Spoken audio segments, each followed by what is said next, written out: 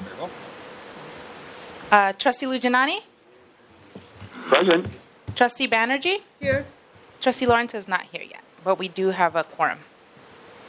Okay, so why don't we proceed? And what I would propose is perhaps we skip item 2 until Trustee Lawrence arrives. So let's start with the minutes. So I'll move the approval of the last minutes onto the agenda. Kinkini, would you like to second that? Sure, I second. Okay. Do you have any comments, Kinkini? I don't. No comments. Okay. All in favor, aye? Aye. Okay. That passes by majority of members present. So if it's okay, why don't we skip item 2 just so that Michelle can be present for the discussion? Would it be fair to start with item 3, the retrospective? Sure, that'd be great. Okay, let's go do that. All right. This is Dave Gravender. We're looking at the Innovative Consulting Group contract. So, Jim, we've got that presentation up on the screen. We're looking at this. I did this review with Jody Copeland, who helped considerably on pulling this all together. So I'll ask Jody to comment anytime you feel you want to jump in on a comment on the on what's up here. Feel free. So this is the contract that was approved on December 2nd. The board approved the contract for $2.4 million, a 12-month contract to work with ICG to provide staffing resources to replace our consultants that we had on staff that were working as essentially replacing full-time employees with employees. That contract would allow us to hire 20 people under the contract and replace 16 people that were under contract working as FTEs. And so these are the results of that contract. So you'll see on November of 2014, that's when we started with that with 16 consultants, average cost of about $169,000 each, with FTEs in the IS applications department at 28, and you can see the breakdown there of those positions. And what we did with the 20 by October 15th, you can see that we had not completed all of the 20 hires at this point. There were still 3 consultants on board. And we had increased staffing to 45. So one component of this is to recognize that we hired people outside of this contract as well. So some of the consultants we actually had turned into employees. Mm-hmm. They opted to convert over and become our employees and stop being consultants for us. And so that's part of what goes into these numbers, where we did that, and you see what the increase was to staffing.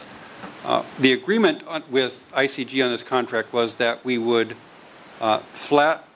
fix our cost over a 12-month period so that we didn't have the large influx of whenever the consultants were on board and the conversion fees, to say, let's just fix the fee over the 12 months where the consultant will work for, ICG will hire them for 6 months, and then they would become our employee following that 6-month period.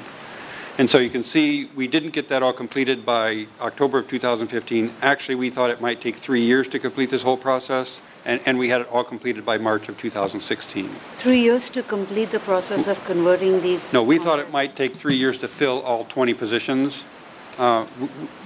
We had no idea that the response from the people in the marketplace would be so good, so positive, that so many people would say, yes, I would love to convert and become a full-time employee and get off the road and travel.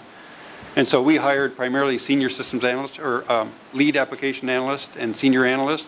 So we got very experienced people into the roles.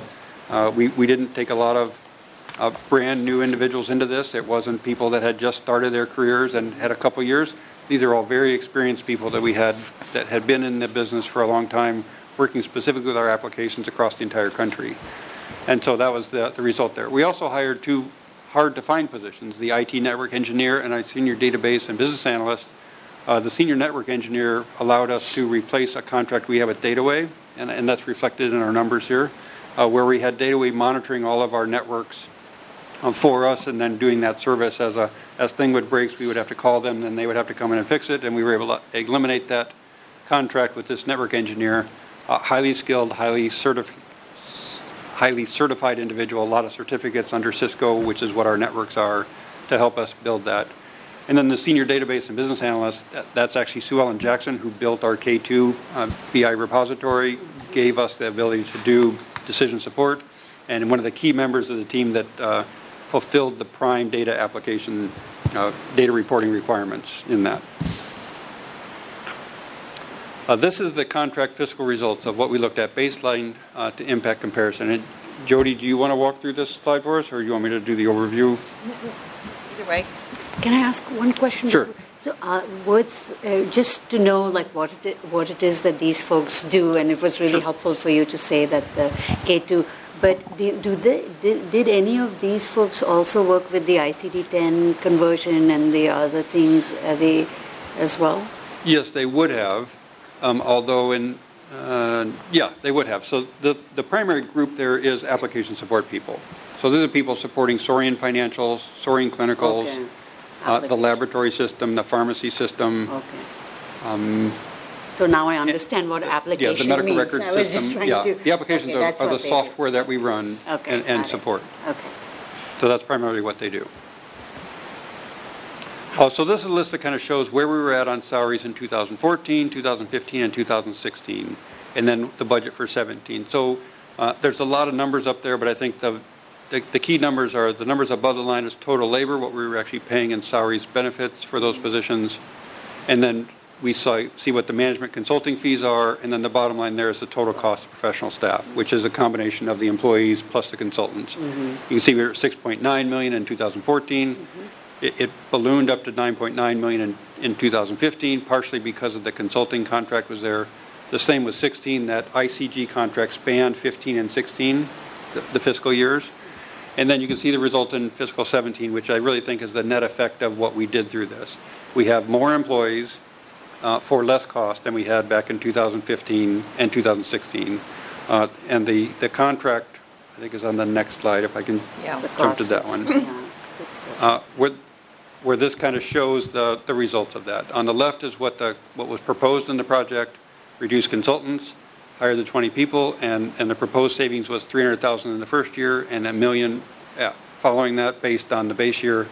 And you can see here's our result. The consultants were reduced by 16, so we got to that zero. We hired 23 individuals, which results in 20 FTEs, and the consulting costs were reduced from $5.1 million in fiscal 15 to a budget of $637,000 in 2017. So I think we achieved our goals that we proposed in this original contract, and it's been very successful with the kind of talent we've gotten through the process, and I will report that the employees are very, very happy. We bring them on site twice a year, a fly-in of sorts to get everybody together, so we have team meetings in person and face-to-face. We do some team building events. We go to an Oakland A's baseball game as the Betty Duffel Memorial event. It was one of our employees that passed away who was a big baseball fan, so the whole team goes there as a team building event. And then we have meetings that week with the whole team to do education, roll out new processes, and bring them on board. And so that's what's been the result of this contract. Questions?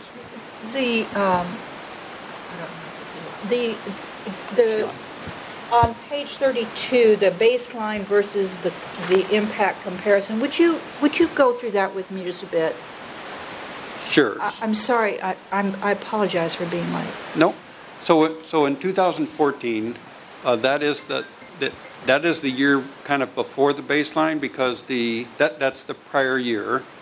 And who are those people are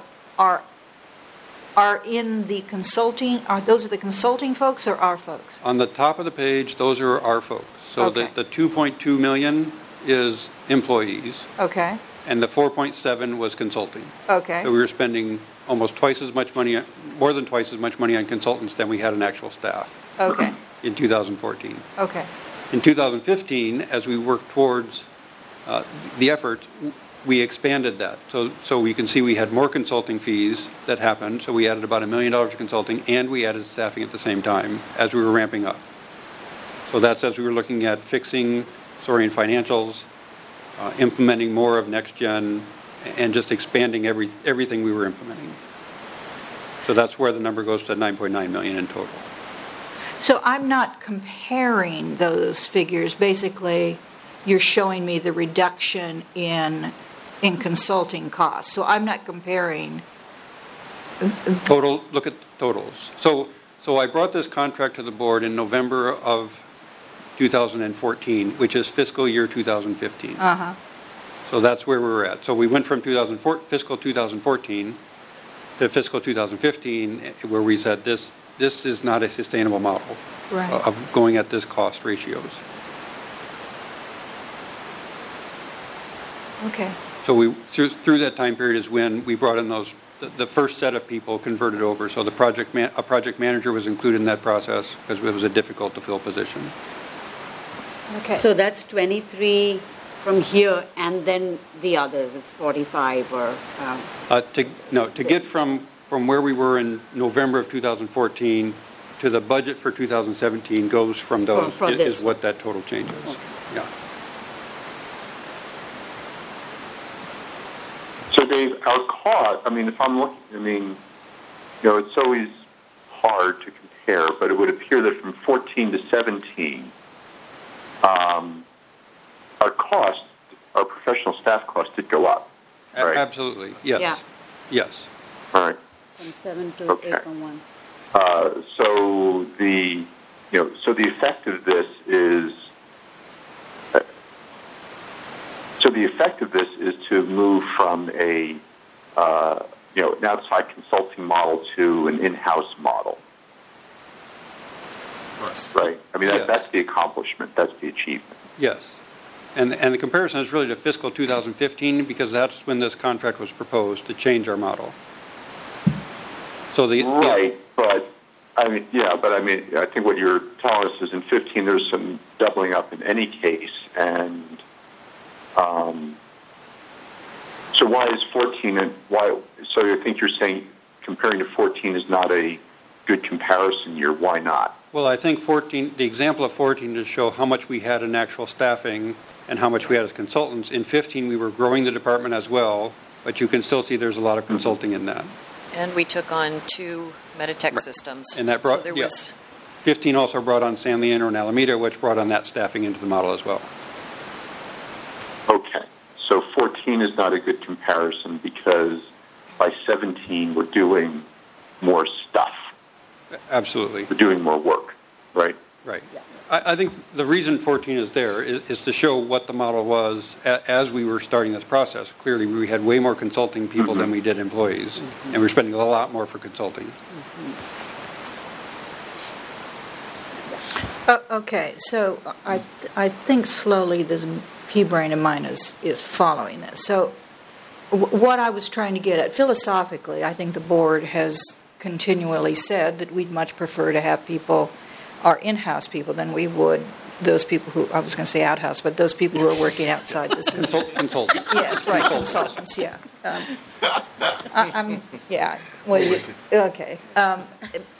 But I want to make certain that as we go forward with those in our own employees, that the escalation of costs and benefits, et cetera, in comparison as these things go up, we make certain that we're recognizing that there's got to be a balance here between what we save and what we spend. And so I was trying to look through those trend lines. And so I'm not quite certain I still am understanding it. Yeah, so I think there is this last one. I'm not sure that. No. I thought we had another slide that had that other piece on it. So the keys to this is the number of people we had in 2015 for the $9.9 million was less than the number of people we have in 2017. And it's costing us less. That's the real bottom line of this process. Because it included the cost of consulting in 2015. We have more people now than we had in 2015, and we're spending less money, which means more work is being done. Right. Right. And that's More support, and that is the upside. More effectively getting to what needs to be done, and it's over $1 million, which is which was my projection in 2014 when I brought the contract forward. Okay, so from that standpoint, we're moving. We have more people, more work is getting done. It's costing us less in 2016. It's costing us less in 2017. And it'll cost us less in 2017. So tell me why the 637, the 600,000, that's the Yes. decrease in the We still have some consultants for special projects. Okay. So it's not always best to hire someone if you've got a special project to do and you want someone to come in and Okay. work just that project, because it's not something we need long-term. So we Okay. have some people just on special projects. Okay. Thank you. I Yeah. appreciate it. Yeah, Dave, I guess what would have been, what would have illuminated this a little bit more is if we also had some, indication of, efficiency. I'm not quite, I don't quite know how to define that in this case, but if efficiency where, we show that there's more work getting done, or we show that that even better that the cost per unit of effort is less. Quality, the quality of the effort has improved, stuff like that. Yeah, the way we probably measure that is in projects being completed, and projects being completed successfully with fewer errors and more cost effectively. Mm-hmm. And so I would say in that, the next-gen rollouts have been what's been done. ICD-10 was done, the Soaring Financials improvements, the Soaring Financials reporting process, all of that is what these people are working on. But it's difficult because that's what we have been doing since the beginning, right? IT staff support projects and do all of that work. And so it's a bit hard to quantify the numbers of projects that are getting completed or the amount of work effort being completed. If I were to do it, it would have to be on project completions, but that's difficult too, because then you can, how do you measure More magnitude of your right, project? yeah. ICD-10 Right. was a whole lot of people, but yet it was one project. Rolling out NextGen to the same-day clinic was a smaller project. Rolling out the K6 clinic was a much bigger project, but two just single projects. So it's difficult to measure that part. I don't have a good answer, Jim, on how I would do that differently to show that. I'm not sure I didn't expect if you had the easy answer, you would have given it to us. So that's more for, it's an encouragement for future reference. Okay. But that would have, that would make it, I think that would make it, it would just make it easier for everyone to see. So I think what, the questions you're getting are, are telling you it's a little bit hard to see, Okay. I'll keep that in mind on the future retros. Yeah. Thank you, Judy. Yeah, I'm saying that not in the interest of being critical, but in the interest of being helpful. And, trying to force good or push good, good analysis. Why don't we move on unless there are other questions? No questions from me. None. Okay. In that case, Michelle, we had skipped all of the contract approval items so that you could be present for all of those. Thank you, and I apologize for being late. No worries. So why don't we move back to item number 2? And we have Mr. Hawley here to lead you through these if you want, or however you want to handle it. Okay. Now a lot of these are fairly substantial, so why don't we just go through them one by one? Is that okay with everybody? Yeah, we have questions. I have questions too, so one by one. Okay. All right. So let's start with, I'll move 2A onto the agenda. You can get a second. Second? Okay. Let's talk about item 2A. Hello, trustees. This is Ira Hawley. For item 2A, that is the proposed renewal arrangement with AMF Media Group. Under this proposed master services agreement and a subordinated statement of work, we would be providing for a comprehensive media communications plan, as indicated in the board's summary. Yes? Okay. Ira, this is Jim. If I could ask you to really speak up. Okay. I'm leaning I'm in. about 50% of Okay. what you're saying. Is this I better? feel like you're shouting, and it's not just for me. I mean, this is part of the recorded record. Understood. So, want to make sure we hear all your words. Can you hear me now? Much better. Okay. All right. Sorry. That's better. That's better. I mean, just feel like you're shouting. Of course. Okay, fair enough then. Thank you.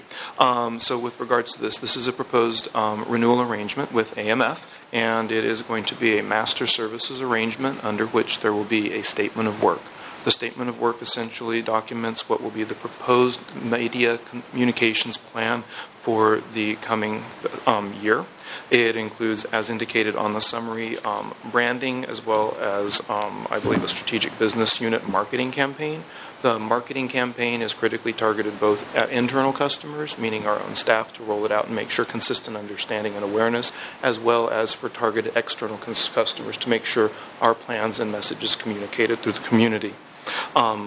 With that being said, this is a proposed master agreement for a 2-year term, but to make the critical distinction, the statement of work is a 1-year term.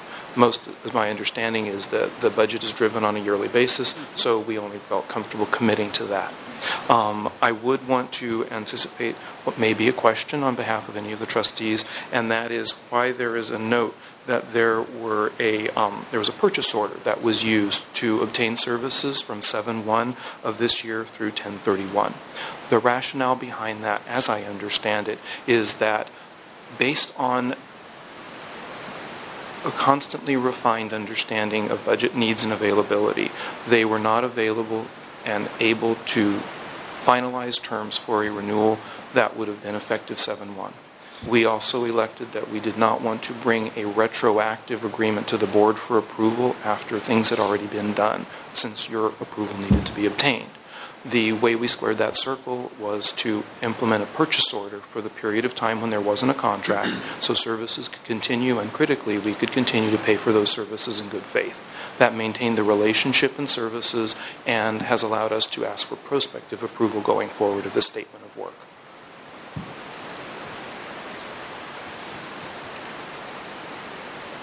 Are there any additional questions that I can come into at this point or address?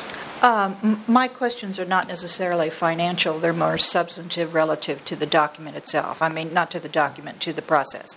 So, and they're either for you, Delvecchio, or for Terry. I tried to look at the deliverable charts as it went through and all the things that are coming that you were intending to have them produce. Am I reading that correctly? The timelines, the second thing with all the timelines. The one that has optional. Why does it have optional? Yes, that's correct. I'm looking on the addendum page, not on this contract page, but on the addendum for this contract. And there was a schematic that showed that there was some photography, and then there was some et cetera, I mean, and brochures and mailings and all that kind of stuff, and they had a timeline. So maybe if you could go and look at that particular thing. I suppose what I was interested in is it looks to me that were those the deliverables, are those the timelines, and what I did not find any place as I'm looking at this is how you determine the effectiveness of this amount of money that we're spending. Is this going to be on a survey of community members? Is it going to be a gut instinct? Is it going to be survey by employees? How do you know that the amount of money for this service, and frankly why I'm raising this, is this got to be a pretty big bone of contention with another group of trustees prior to this group. Mm-hmm. And so I just didn't want us to have a reoccurrence of those same kinds of issues, because I think it hurts not only the relationship between the vendor and the board, but then the question about what the staff is doing. And the effectiveness of whether or not this makes any sense. And so could you talk more about that process?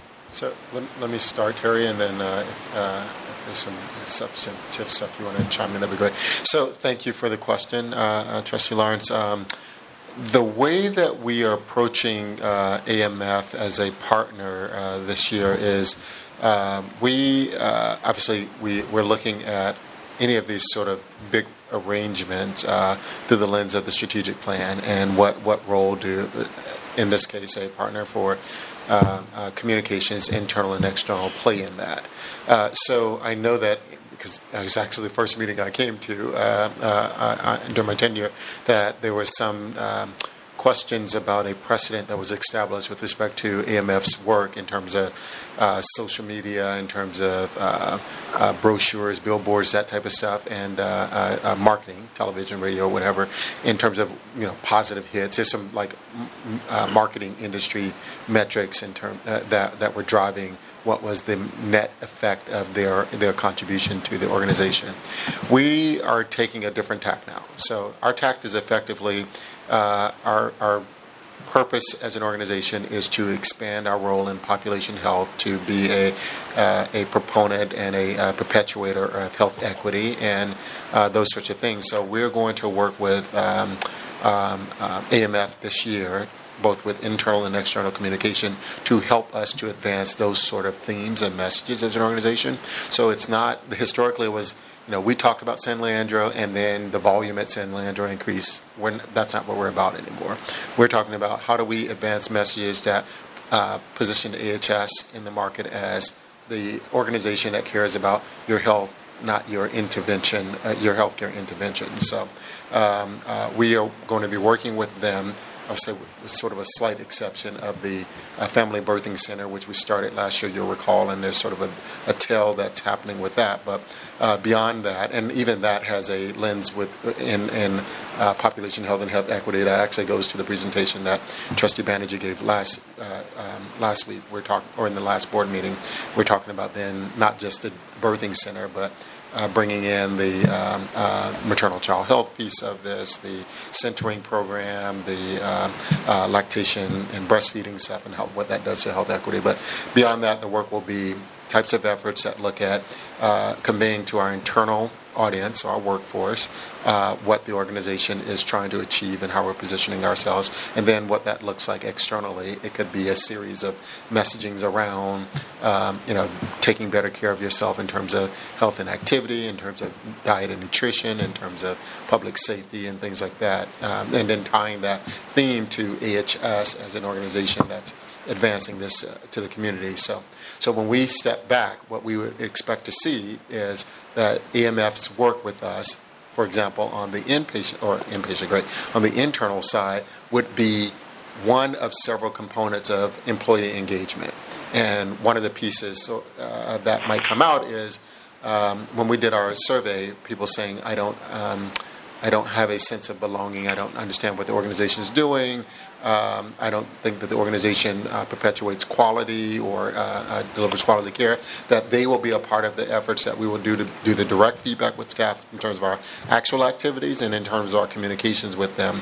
So it's not, I don't think, and I hope we can get away from AMF or any other one thing being sort of the linchpin for us saying this created this created that. And I think that's what I recall there being all these sort of kerfluffles about, AMF saying, we did this media and then your ED volume went up. Well, that's not necessarily, there's not necessarily a one-to-one correlation between those two. And I don't believe, my position is that we can do that. There's too many other evolving factors that happen in the course of a media or marketing campaign or internal communication campaign that all contribute to or have some effect in one direction or another. So for us, it's when you ask the question of how will we then assess the value of the engagement, I say it's two-pronged. I say, one, we will look at what are the expected deliverables and did they actually deliver on those things, and our subjective opinion of that, was it of the quality and the professionalism that we believe and expect or had in mind when we went into the contract. And then two, we'll look at them as a component of everything else to say employee engagement was this, one aspect that they would help with was this, they were a part of that. Did it move to dime? And then we'll say, there's a host of things that might have contributed to that, of which this may be one of them. And we're constantly then, and one of the things we're doing as a group is saying, we're looking at the essence of this relationship, much like Dave just talked about on the IT front, and saying the way that we're structured now in communications, we have a few internal resources that are good, but it's a small group, and the relationship has been for AMF to complement that we're now having a conversation about on a like long-term basis, is that the model we think is right for PR, for marketing, for internal communications, all those sorts of things. But as it stands right now, that is the infrastructure that we do have, and we're just working with that infrastructure in a way that's more strategic and thoughtful, or that's what we're intending to do. So what I hear you saying is that you are going to assess the quality of what they produce as opposed to the effectiveness of the product. I think that's one way to interpret it. Is I don't know that. And I'm okay with that because I agree with you. You know, everybody, when they come to education, they say, oh, it improved the kids' reading scores. Well, you don't know whether that was because they ate vegetables or because you have a good third grade teacher, whatever it happens to be. So I get that difficulty. Yeah. I just want to make certain that as we approve a contract, and it's a lot of money. Agreed. That there's some measurement along the way that you got your bang for your buck. And how do you determine the bang for the buck? So is it in the support of the people that are currently here? Mm-hmm. Is it the volume of the stuff that is produced?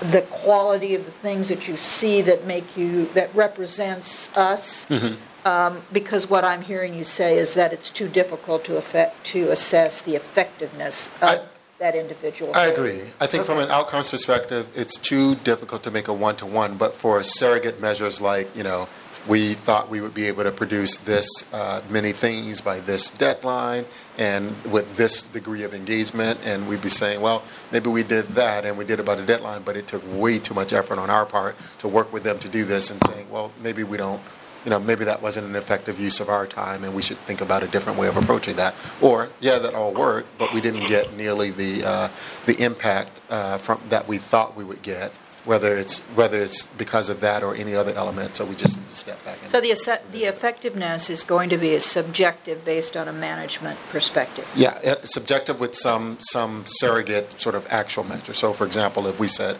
we expected a photo library that allowed us to have this many types of images with this much diversity and messaging, and we're able to use that, and we don't need to deploy other resources, so there could be some financial. Yeah, that's measurable. There. Yeah, that's measurable. Okay. But a lot of it will be subjective. Yeah. I wonder if, I'm really glad to hear that although the contract is for the high level is for 2 years, that you can negotiate the contract annually, because as you go around with your population health management program, your direction of your campaign and what it's going to look like and what it's going to feel like and who will be your partners are going to, just get more fleshed out and solidified. Right. But, with big campaigns, whether it's tobacco or any of these other things, if there are building a slightly robust evaluation, even if it's not AMF doing it, but internally for us to be doing it in terms of this is a time that you're rolling out a very new redesign of your health system, and you're positioning AHS as an anchor organization, as someone that's building a culture of health out here. So some of the metrics, what we heard in a previous iteration was like Facebook hits and things are a little too puerile, but it might be where how much does the community know about AHS? What do they know now versus at the end of the campaign? What's the recognized? And you've done that. But in a more granular way, if you could be doing in terms of the different, core business unit services. What's the familiarity that our partners have with referral things? I may be misinterpreting Jerry's cunning smile over there, but I'm going to tell you what I think that smile is. What I think what you're suggesting manifests itself is something like a brand assessment. Mm-hmm. Where they would start off and interview a bunch of people and create a baseline of, when I say AHS, do you think of all these facilities? Yes. Do you think about, trauma? Do you think about all these things? Mm-hmm. I pushed him away from that.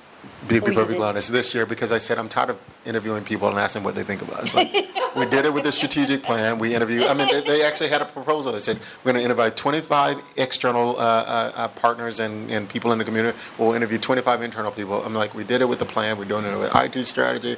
We're doing it with the employee engagements. Like, stop asking people what they think. Like, we know. We got enough things to know what people think. We also know what we want to do based off of what we've heard people already say. Let's just do a little bit now, and then we can come back and say, okay, now how do you think of us? Sure. As long as it's you're piggybacking on something that's already happening, because here's where I think is that with your employees and things, so it doesn't have to be a whole separate piece related just to branding, because like you said, you don't know what's causing. There are all these different efforts that you're putting through that might be improving our visibility and credibility in the organization, and you can't just correlate it to this one thing. Right. But do like in the other ways that you're doing an assessment and pulse check of the community, please do that, because there are new things, and I hope there's going to be some language issue, like just not Spanish, maybe like, are we going to expand it a little bit more? Yeah, and the short answer to that is yes. And let me just make sure too that trustees understand that the AMF contract, always the highlighted things get to like marketing campaigns and things like that, because that's like the big project and it has a splash. They help us a lot with PR as well. So when we're dealing with issues like how we're being positioned in the media with respect to John George, they have contacts and relationships that we leverage for immediate sort of crisis intervention types of activities, where they help to create messaging and create inroads for us to create balanced perspectives about who HS is, specifically to that issue or another issue. So it's sort of a media PR type of thing. We're going to be talking to them about how we do that even more effectively. How do we build, for example, a group of internal experts that, as we know, we have a message we want to get out. The community has a set of things they think about all the time, and these things, news cycles are what they are. So irrespective of what we want to get out, people may not be interested in that. But when that comes up, like, for example, end-of-life care, if that takes on legs again, and there's a lot of stuff in the media, if we have our specialist, one of our physicians here, Dr. Zitter, who's done the Netflix piece, you'll see at the end of this month, primed and ready to go, we can say, here's an expert that then positions AHS as a thought leader in these sort of things. That's part of what we would do with our internal people and with AMF. That's built into that contract that has a sort of flexibility as the year goes along, we can respond to that. So all of this isn't sort of baked out at the beginning of the year, but we create a platform that allows us to do these things over the course of the year. This is Jim. So first of all, I wanted to state for the record that I had exactly the same questions Michelle did, although far less eloquent. We're falling well behind, so not to stop important discussion, but maybe we should move along. Okay. I call for the question. Okay. All in favor? Aye? Aye. Okay, I think that was unanimous. So let's move along here to M-modal. Or modal. Is that the correct pronunciation? Okay, Ira's ready. Moving on. Okay. All right. With regards to tab 2 for M-modal, this is a proposed agreement to renew an existing arrangement for provision of contracted HIM, basically information coders. The services they provide enhance those that are already provided by a core of our employees, but we need additional in order to satisfy all of our requirements. I move approval. Second. All in favor? Aye. Aye. Okay. All right. And actually, as we start the third one on, let's see, Juliana Green. One question I have, and this is, I see this in tabs 2A, B, C, D, is it talks about the agreement. The agreement expired, and then been working under kind of a temporary arrangement, and now it's coming back for approval. And I'm curious why we're doing it that way. Why didn't this come to the board when it was time to, when it expired in the first place? So maybe we can address that question as well when we go into item 2C. Certainly. Starting off with item 2C then, that is the proposed renewal of the arrangement with CodeWorks Services, which is principaled by Juliana Green. This, as is within Modal, another arrangement for contracted HIM coders. The particular reason that this agreement, as well as several others on the agenda this evening, have notes that they were preceded immediately by purchase order acquisition of services is because for multiple reasons. I went into AMF and the particulars there. For the other three, including this one under consideration, my department was made aware of the desire by the business owners, of a desire to renew after the contracts had actually expired. We are only able to do what we know we're asked to do, of course, and so we did what we could. Ultimately, that led to a situation where services were not really consistent with being not available while we had a contract. We needed to have those services, so the decision was made to obtain a purchase order as an interim, and we rushed the contracts as quickly as we could once we were told that they were desired. The desired impact of this was to make sure that the board was not being asked to approve retroactive agreements, whereby we'd already basically said, just rubber stamp something. We did not want that to be the case. Yeah. So Jim, we're continuing to improve the process of connecting the contracts to the business owners to make sure that they get notification that their contracts are up and something needs to be done. Okay. I don't want to beat up the situation. I know this is it's a matter of learning. What are you doing to kind of improve that and avoid those kind of situations ongoing? I actually have created a little bit of what I generically refer to as a dog and pony show with an educational summary of the necessities of timeliness, and I am going to be speaking with the various business owners on a rolling basis to go through what the needs are on their side as well as what my department can do. Hopefully this will result in increased awareness and a consistent approach throughout the organization with the business owners coming in a timely fashion and saying we need a contract for X, Y, or Z. And Jim, what's the as you sort of take this presentation around to people? What's the reaction to it? What's your feel? I've only had a few instances in which I've been able to do it so far, but they've actually been very positive. And I can say that one of the first instances in which I did the presentation, the individuals in question had been consistently frustrated with the process. There was, I think, a failure to understand what we were asking for, and it led to just frustration and unhappiness. And after the presentation, they were both very thankful in person, because I did it in person. It was different, and they seemed to the mode of communication was as important as the message. Let's put it that way. I learned that lesson, so it'll take longer for me to do it in person, but I think the value will be worth it at the end. Well, the process for improvement, if there weren't any needs for improvement, there wouldn't be, what would we be doing with our lives?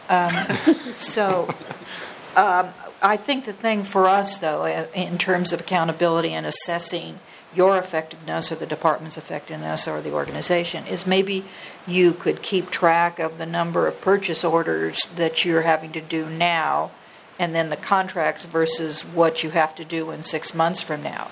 The issue when you come on a retroactive to a board, retroactive, then the board can see how many times we're messing up. When you do the purchase order, you can't.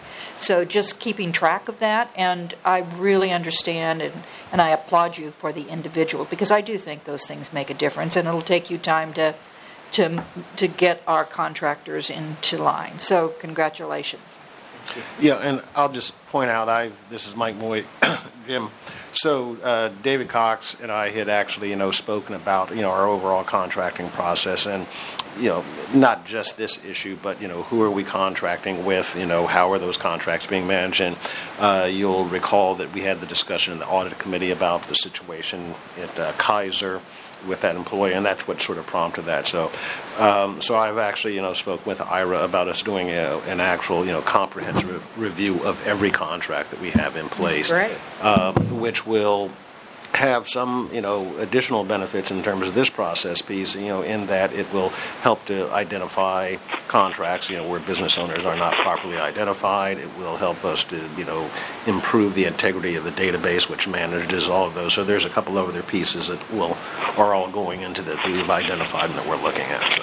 And it seems to me that we have to measure those improvements, and so keeping a record of how many of those individual purchase orders you do over a period of time, I think might give us a sense of how quickly we're making those improvements. Okay, thanks. Yeah, and I'd say also keep track, I'm sure you do anyway, of just your efforts to do, to provide education and to, make sure that everyone in the organization, understands the expectations and the rules and all that. Because I think that's important too. So good. Thank you. Shall I call for the question? Well, sure. Why don't you call for the question? Okay. I move we pass the Jillian Green,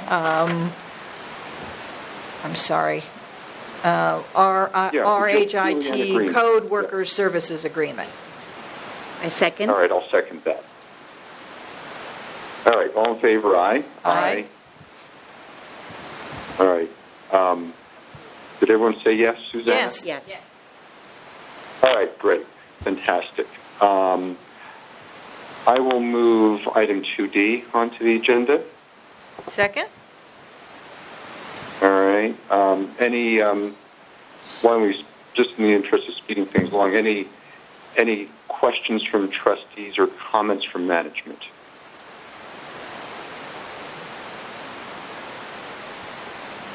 None. Sounds like none. All right. All in favor, aye? Aye. Aye. Okay. Great. Let's move on to, I'll move item 2E, the AHP contract with Paragon Pathology Medical Associates, our partners in pathology. Are you going to second? Second. All right. I guess I do have I'm not sure it's exactly a question, but a comment. Is there any anything for management on this one? Very, very quickly, we're moving the pathology contract from Alameda Health System to Alameda Health Partners. That's viewed as a huge win, vote of confidence in Alameda Health Partners. We've also reviewed the compensation, which was really quite a bit below market, and we've set a schedule to gradually improve that compensation. Thank you. Okay. Yeah, I saw that was, you're moving that up 8% over the course of 2 years? Yes. Okay. I guess the question I had, and I had it before, so I'm sure the answer is the same, but I think this is another example of outsourcing medical services, and I would be interested at some point in understanding the strategy we have around that. We don't need to discuss that now, but I'll just restate my interest in that question. Okay. Later date, we'll talk about that. I do want to compliment you on making certain that you had in there the line of coordination with the medical staff, and I know that was something that we had given our word about to the medical staff. Is that line going to be on all contracts, and where it's not appropriate, just put NA? That is my understanding. This is a new line item. Great. Thank you so much. Really appreciate that. I think that came out of the joint committee. Thank you for doing that. Okay, well, I think it's been moved and seconded. Kenny, did you have anything? Nope. Just the same question that you had. I thought this was more like some of the more specialized pathology that we outsource, but yeah, would at some later point like to know how much is contracted out and if all is. Yeah. And just for the record, I'm not saying that outsourcing is good and the other way. I'm not saying that any method is good or bad. I'm just curious what the strategy is, because we do seem to do a lot. So, all in favor? Aye. Aye? Okay, that sounds like unanimous. So I will move item 2F, the professional service agreement with Alameda Health between AHS and AHP onto the agenda. Second. Second. I second. Okay, this is David. Okay, Let me explain this one. So actually, the board's already approved the master agreement. Whoa, bless you. Bless you. The master agreement between these two organizations, which of course are both, in the family. So there's really no financial effect of this at all. And the intent of the deal was we'd set up Alameda Health Partners, and AHS would then cover the net deficit from those operations, essentially moving them from AHS to HP. So really no change, just moving over there. And we said, well, but there's going to be an addendum that will explain exactly how we do that. And this is that addendum. And so what we've done is, after now analyzing this, said a good way to do this would be to pay them for the work they're doing. In other words, rather than paying them for a salary or for a debt, whatever deficit they have, give them an amount of money based on the amount of work that they do. So the amount of work is something called a worked RVU. Which every time a doctor does something, he earns so many points. Think of it as points. And then we pay those points based on what they would get paid by Medicare for the same services times a multiple. And what we've done here is we've agreed on a multiple of 300%, which is within the range of what a medical group would get paid by a managed care company. Might be at the high end of the range, but they're doing a lot of administrative services as well. Now, one of the reasons we want to be a little generous is that it's very important to our long-term strategy that Alameda Health Partners operate profitably. They have to have positive earnings and equity, because that is a requirement to become what's called a risk-bearing organization, which is something that's defined by the Department of Managed Health Care, and it says if you want to accept capitation, you have to be essentially a medical group, and you have to have positive earnings. So this will accomplish those two objectives. David, I was curious about the 300% tied to Medicare over a 25-year agreement. So if, in fact, things change within Medicare, how does that affect the doctor or affect the health system? Yeah, if Medicare changes their payment rates, which they do every year, they update it for inflation and a variety of factors, this would change with that. But the thing we've done here is we said, okay, we're gonna look at this every 6 months, and we are going to retain the ability to change that payment rate, drop it from 300% to 250%.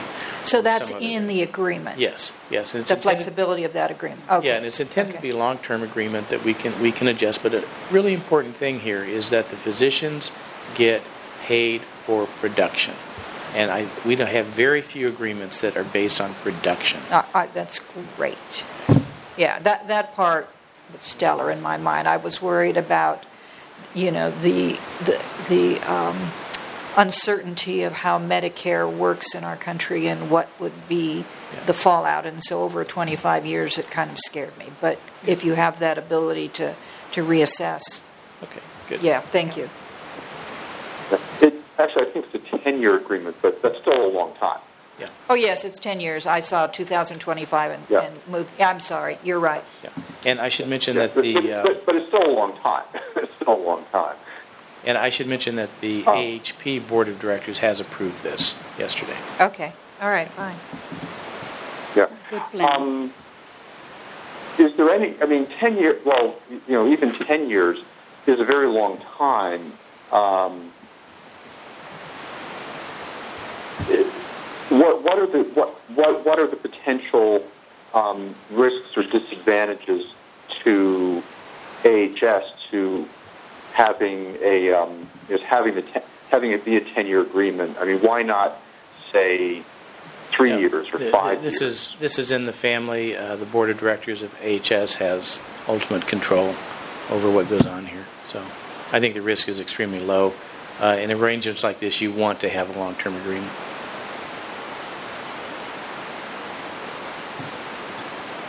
Okay.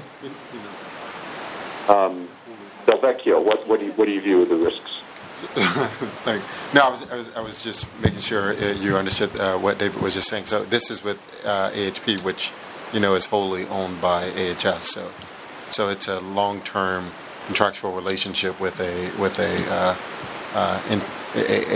closely aligned partner. So I don't think there's any risk there. In fact, I actually think to the point that David and Michelle were just thinking, the essence of the payment arrangement actually gives us the type of alignment that we don't have with other many of our other contracts right now. And so it's actually, I think the risk is less in some cases than it would be otherwise, where we are subject to changes in reimbursement patterns, and some of our contractors aren't. They're fixed. So this is tighter integration, tighter alignment, more better I think overall. All right. So it sounds like the big advantage then is that it tees us up for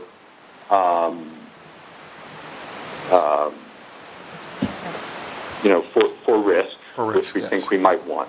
Yes. And it does require that AHP,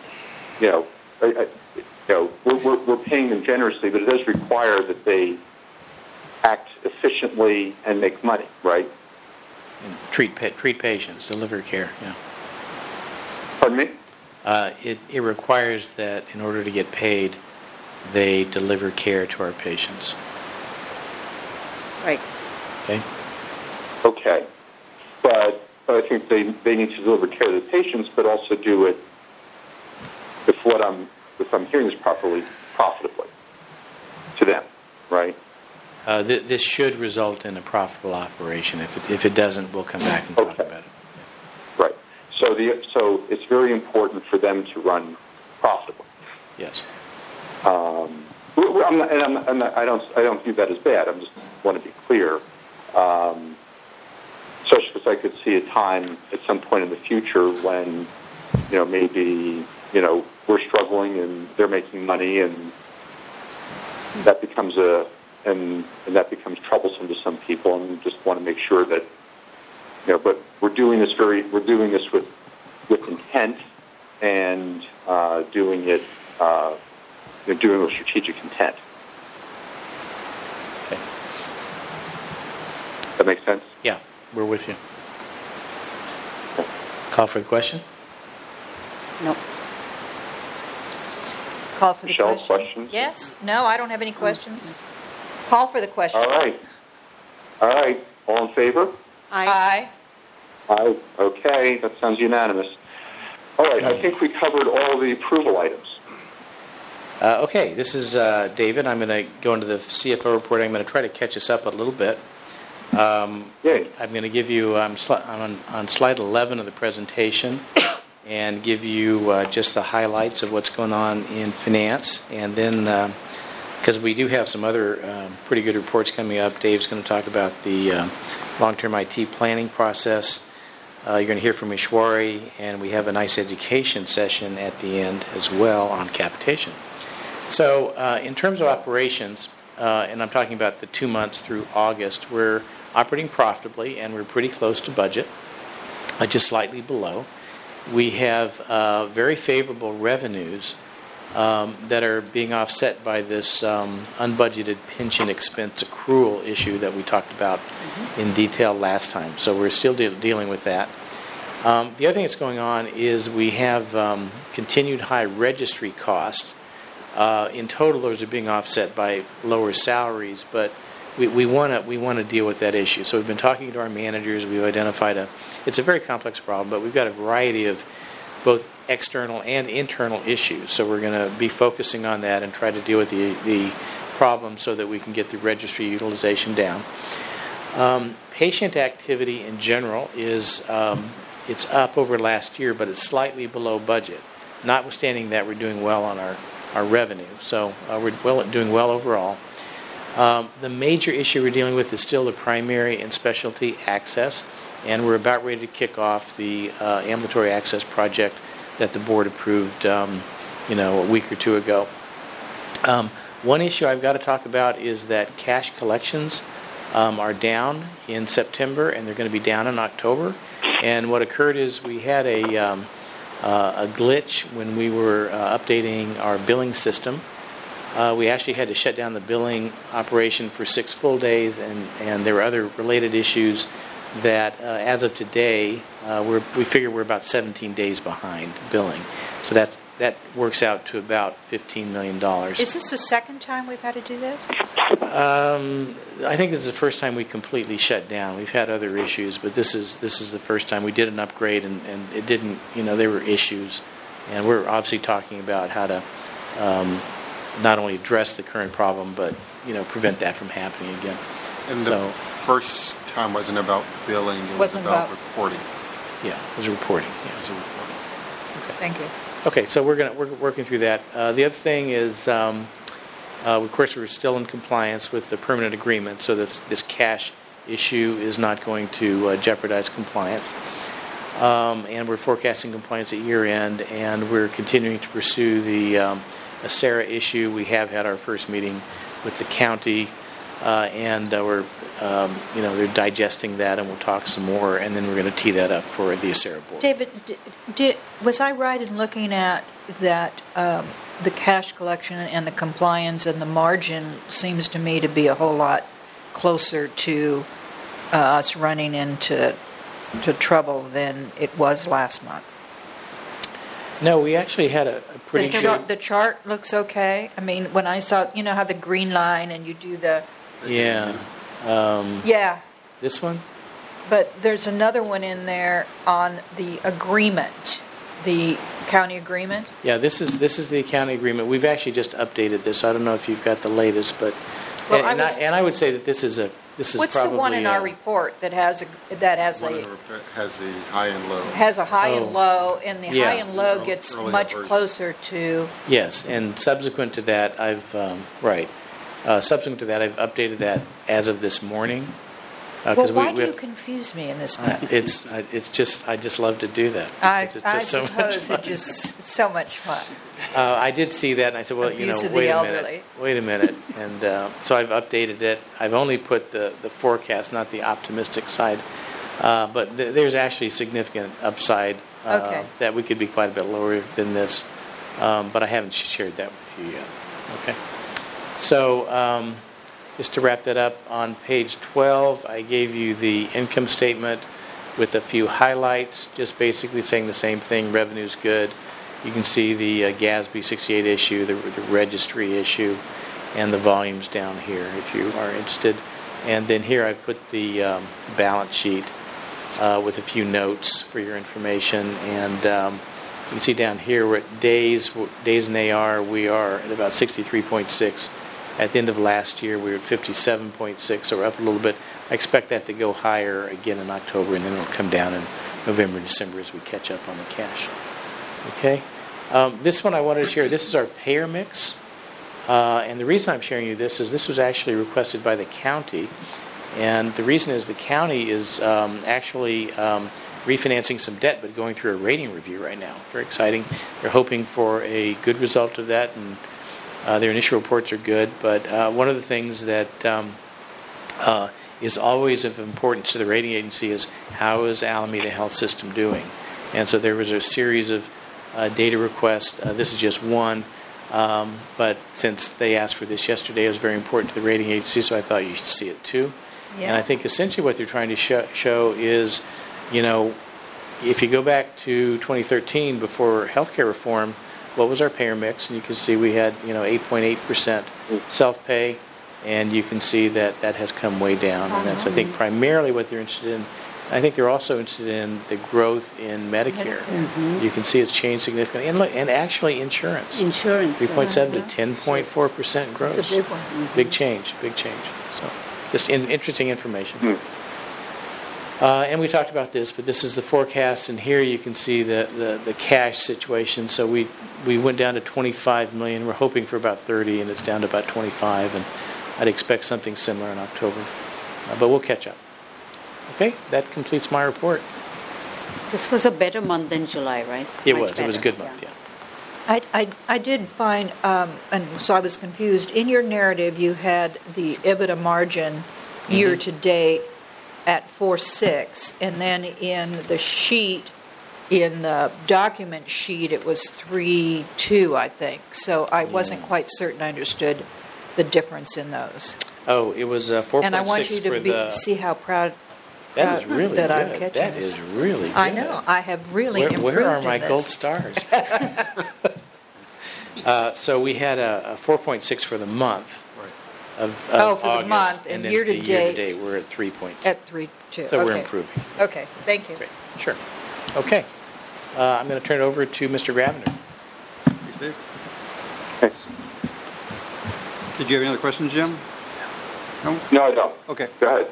All right. So Thank you'd you. asked last month for me to come back with a little more detailed information about what's happening in long-range plans. So I wanted to do that today. These are the components that make up the long-range plan. So the voice of the customer, IT governance. We're working through a project prioritization process of how we would define from the governance process what gets worked on. We're doing a portfolio analysis of everything that we have within IT, all the applications we have, how we use them, how well they serve our needs. And then the final component that is an optional item for us to move forward if the long-range plan warrants it is the HR selection process. Today I want to bring forward just kind of the voice of the customer and the IT governance parts. That's what we're going to talk about today. In the next meeting I'll bring back the prioritization process and where we're going with that, so you'll see that. So this is the slide I've got up now is just one that I pulled out of the report to kind of emphasize what's going on around that voice of the customer. So this is a pretty significant work done around meeting with a lot of different people. So you see 41 interviews happened with 67 participants, asking 11 open-ended questions that resulted in these 427 comments. And so what Leidos, our partner, did with this is go through there and say, let's eliminate all the duplicates. Let's get down to what are the common themes through all of those messages and what's the representative comment that captures what all of the 400 did to get to that 125 comments. From there, they turn it over to us. So our leadership team got together with some physicians from Alameda Health System to look at how do we group these things together to get down what do all of those comments mean. And what do we take from this is what our customers are telling us about how we use IT, how the IT services work, and where IT can take us. So questions around, is the service good? What's your current rating of IT, how well it does what we need, and what do you need to get out of the system? And then they're truly just open-ended questions so people would just spew. They recorded all of those comments verbatim, and then that's where they brought all these things together. So when we got all those comments together, they were all up, actually in this room, all up on this wall, a bunch of sticky notes up there with all those, and then we just went through and grouped them together. With not a lot of other instruction then, group them. And look for about 40 groups, so that was 3 or 4 comments together in a grouping and put it together. And from that, it really forced us to kind of think about what kind of comments go together, what we were focusing our grouping is around. Different people use different criteria to come up with those groupings, and so it was interesting as we worked through it that some of the comments got moved around because we didn't all agree on whatever the logic was behind a grouping to get up with about 40 different groups. From there, we need to take those 40 groups and move them down into smaller groups. So it was a really good process of a reduction of that. Some people wanted to go straight to the 5 things. I can just group all of these things together and we'll call it something. But it wasn't, the process I think was important in really communicating to the larger group how we arrived at the 12 groupings, what we would call those, and then how we arrived at the 5. So from a process perspective, I think it was very good. I think it gave us good buy-in from all the participants about what it is we were trying to accomplish and what the messages are that came out of it. And that's what these 5 items are that I included in the report. So really around a lot of comments around IT governance and resource allocation. How do we do that? It's the what should IT be working on? And we're going to talk about IT governance a little bit after I finish this section. A lot around IT support, communication, collaboration. That's kind of the how the IT is doing it, and so focusing on that component of it. The next 3, I think, are really the pieces that are driving us through how do we do that project prioritization and how do we look at how we're going to move forward with what we want to do with in the IT space.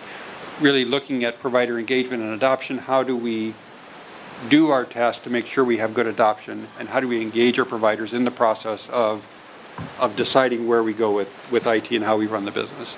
And then also from the patient experience, there was a lot of comments around how do we engage the patient in this process as well, get them the information they need to participate in their care as we look at being a health partner with our people that work with us as a system for their health. And then finally in system integration, standards, and population health, and that's kind of like where we need to go with what we're working on, integrating our systems better, setting standards of how we use our systems, and then really focusing on that population health outcome.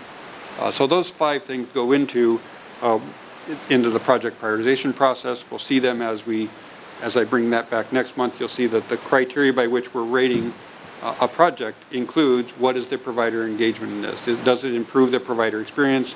Does it improve the patient experience? And so that the projects were scored around those items of making sure they address these specific ideal future state elements. So sure. The patient experience is from the provider's point of view. Their perspective of the patient experience, or were you using like the comment was around make it easy for the patient to access what they need. Okay. So that type of comments. From the patient's perspective, can the patient get information they need to help participate in their care? And those 11 questions that you asked had those 9 elements that you had. Yeah, those 9 elements were the area of what formed the questions. Yes. Thank you. Other questions Dave, around these 5 items? Yeah, Dave, this is Jim. So first of all, I applaud you for doing a very in-depth effort here and a very interesting process. As you look at the and I know that in your leadership retreat that a lot of you guys did a lot of value added in terms of grouping, discussing, all that. But this outcome, these 5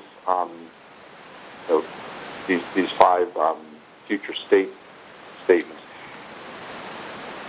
Do you agree with them? Is it, from your perspective, is anything missing? Should anything be taken away or added? Well, that's a good question. We have more elements that are included in our prioritization process, but we did make sure that we included these as some of the core components of that. So the provider engagement has a higher weighting than some of the other elements of that prioritization process. The patient experience has a higher rating. And things that move us towards population health have a higher ranking and higher weighting to them. So we use these elements to do that. There are others as well. I don't think I would say that there's... the purpose of this was to get fewer. The details behind that are still exist and can still be used to inform what we're doing in these areas. Certainly around IT governance and resource allocation of how we do that, those comments were brought forward of how do we make sure we do it successfully. Okay. Maybe I just want to clarify. I mean, the reason I asked that question is as I read the slide, it looks like it starts with 427 comments from users, and then it's been analyzed and analyzed and categorized. But there may be things that you, as the IT expert, look at it and say, you know what, I agree with all that stuff, but there's this other important element that the user wouldn't necessarily see, but I see and I think needs to be added. So I just want to make sure that that in addition to the user voice of the customer, the voice of the user, that it's also the voice of the expert, the producer that's in there as well. Yes, so I participated in the process as well, as did my team. So it wasn't okay. It was very inclusive of administration, our provider team, and the leadership of the end user departments that consume the resources that we're providing in terms of IT applications. Okay, so you and your team were part of the consumer group or the customer group? Yes, we were part of the voice that went into this. And I would say the key things that came from us probably, some of the key things were the same as other people, right? Systems integration and resource allocation were parts of, we're asked to do way more things than we can do, so we need a prioritization process, and that's what comes out of IT governance and resource allocation. Of what is it that the organization thinks we should be working on? because we have way more asks than we can That's right. provide. Okay. All right. Thank you. All right, so let's then kind of dig into the first piece of that on IT governance and around these areas. So I provide a lot of details behind these in your in the report, so I didn't want to spend an inordinate amount of time on these around that. So each of them has a slide as well. So these key strategic considerations, there were just a couple I wanted to touch on, because really the key thing out of IT governance is the what should we be working on? What should IT be doing to move the organization forward? And that's really where we look to the steering committee to do that, right? That there's buy-in from the members of the IT steering committee, which is essentially the executive leadership team, around that activity to drive what are the key organizational strategic objectives and how does IT align up with those. And then what that does for us is get that, the buck stops here, which is in the kind of the second column, second item down. When the IT steering committee prioritizes tasks and say, these are the projects we're working on and these are the projects we're not working on, that a leader doesn't leave the meeting and go, I'm going to figure out a different way to do this, and work around the process to get things done that aren't consistent with what the organization's saying we're doing from a strategic objective and aligning where our money goes. I would say in the past, without this type of governance structure, there were projects that just got started, contracts got signed, and then it would show up on IT's doorstep saying, I need you to implement this. And we're like, we don't even know what that is. How does that fit in with everything else that the organization is trying to get done?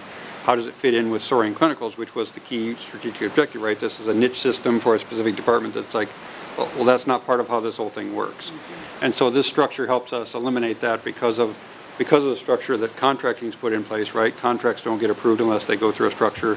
There's sign-off on those documents that it has to be reviewed by IT if it includes any type of IT to it, which helps give us the structure we need to be more successful in implementing the right things at the right times. And David, what is the? I appreciate that, and I really recognize that, having been in a system that I understand those things. But how is there a criteria that the governance group uses to determine what becomes a priority? Yes. That's what I'm going to direct next month is that project prioritization process. We're still in the midst of working through it right now. Okay. So I can't bring you the... Okay, that's fine. Just so it's coming in. Yeah. So we set up, there are 10 criteria that are used with weights to them, and each project is scored against those criteria. Oh, great. That comes up with a score that will then put them in a sequence. And then the steering committee will review that and say, does that sequence make sense? And what are the resource requirements for those? What is the financial requirement for those? And what can we afford to do? At some point, we're going to draw a line, right? Say, this is all we can afford to do, both in time and people. So we either need to add more money to it or add more resources, consultants, to be able to do more projects and move the line down further to accomplish things. Okay. It's also capable, the group also has the ability to say, oh, this project's below the line, but you know what? It's too important that we don't do it. Let's move that above the line and then see what is the impact on another project, what has to come off, or what do we need to be added to do that. Because even though it didn't score well, it might be we don't have the criteria quite tuned correctly to pick up why that one was important.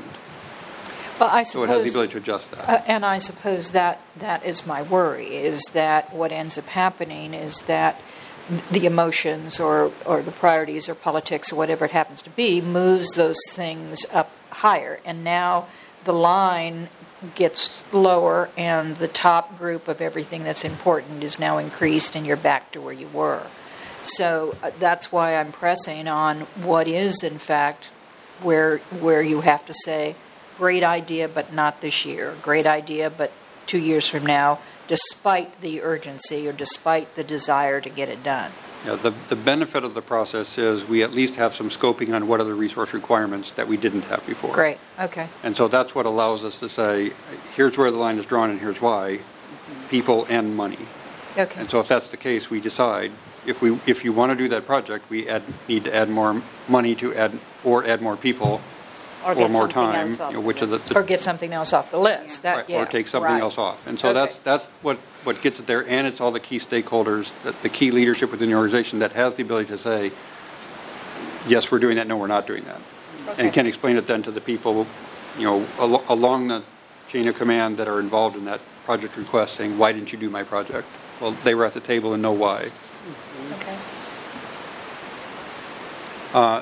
These are those elements which really gets at, we need to have that buy-in of everybody at the table and make sure they understand the why, that the projects are prioritized the way they are and the resources are assigned the way they are. Really getting at that, single buck stops here means the meeting happens in the meeting, discussions happen there, prioritization happens there, and then that's what we walk out and work on.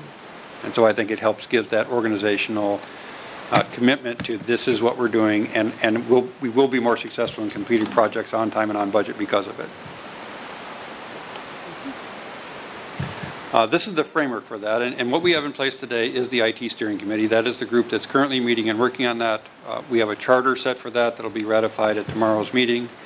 We have charters for the other 8 committees that are listed there that are currently under review. And we're looking for where do committees already exist that might be able to take on these tasks, but not, as DeVecchio mentioned, have the tail wag the dog on this, right? That we're not forcing a committee to take on this task that might be inappropriate for what their real purpose is and takes over their purpose. So we want to look where it makes sense and where it doesn't. We currently have a Revenue Cycle Steering Committee that I think makes a lot of sense to say we can pick up what's in the charter for this that's been identified here and have the Revenue Cycle Steering Committee do that. That group meets tomorrow and we'll be discussing it at that meeting. And so the rest of these look around the technology and infrastructure, making sure we have standards around how we do that. That's really the technical side of what we do. On the right side of the top, physician advisory, clinical standards, really setting how we do our clinical care and how we apply our systems to the way we're working. Security and compliance is strictly around that, making sure we have the right guidelines in place of how we're going to deal with security.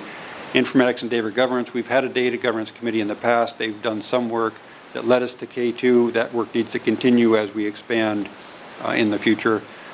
A sound IT project management structure, which gets us to here's how we're going to perform projects, which works with within the PMO structure, the project management office structure we have within the organization. And then quality adoption is really kind of a new idea to us that Leidos brought forward on how do we ensure that we're kind of, as the board has asked us to review contracts after they're done to say, do we get the value out of that contract? Did we get the value and expectations and outcomes of these projects as we do them? And so really going in and looking at are they adopted properly and did we produce the product that was expected? So that's really the structure that's given there, and each of those are being then worked on. We've got proposed committee membership for each of those, and that's what the IT Steering Committee is working through over the next 2 months. Hey Dave, who gets to be on these different committees? Yeah, I can share that with you that it's been proposed on it. It's primarily leadership within the organization and the key stakeholders within each area. So if we pick one out of like security and compliance, that includes the chief privacy officer, our compliance department, and IT security, which is a currently vacant position. And what? I'm sorry, Jim. Did I interrupt you? No, go ahead. So we do have proposed membership for every one of the committees. If you'd like to, I'm happy to share that with the. Is there a role that the internal auditor plays in this? Would be part of that security and compliance. The security, okay. Yeah. As serendipitously, our compliance officer is our internal auditor. And so I think that's the benefit of Rick being on that committee. Okay. Because then we come back and say, okay, if we're implementing some new systems that are going to impact the revenue cycle, how do we ensure that we have the right controls in place with that system that meets our standards and would have awareness of that. And who would be in clinical standards? So clinical standards can be made up of clinical staff. So there's physician representation on that as well as nursing and the ancillary support departments. So that's primarily our clinical operations, the therapists, laboratory, radiology. So a good representative. Yeah, the clinical standards is a very broad, wide group of addressing how we're using the systems in our clinical areas and setting those standards of how it's going to be used, how things will be documented, and what changes will be made to the system, what's the governance over how we're using the clinical systems. Well, when do you anticipate that you will be actually implementing the plan? Yeah, so we're starting it. It started now. I think it's probably going to take us 3 or 4 months to get these groups together and initiate them. Some of them are smaller groups, some of them are larger. The physician advisory and clinical standards, those are large groups. Revenue cycle's already in place, I think, so that one's fairly straightforward and be started. And technology infrastructure is a rather small group as well, so that one could be started over the next month. And quality is a new one. So And quality's, completely new. So it'll take a little more to form that committee and then say how will they be producing their work. Okay. Thank you.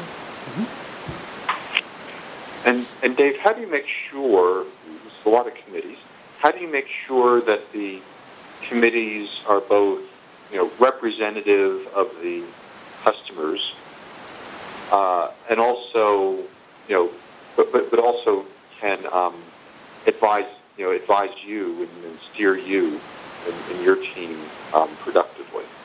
Yeah, the expectation is that these committees will report back up to the IS steering committee. It's built like an org structure because it's meant to be that they would come back and say, here's what they're working on, here's what they're recommending, and so it gets back to that buy-in from top leadership that these are the right things, we're working on the right things and we're doing them in the right way, and these committees are providing the expertise around those areas to make sure we're doing it correctly.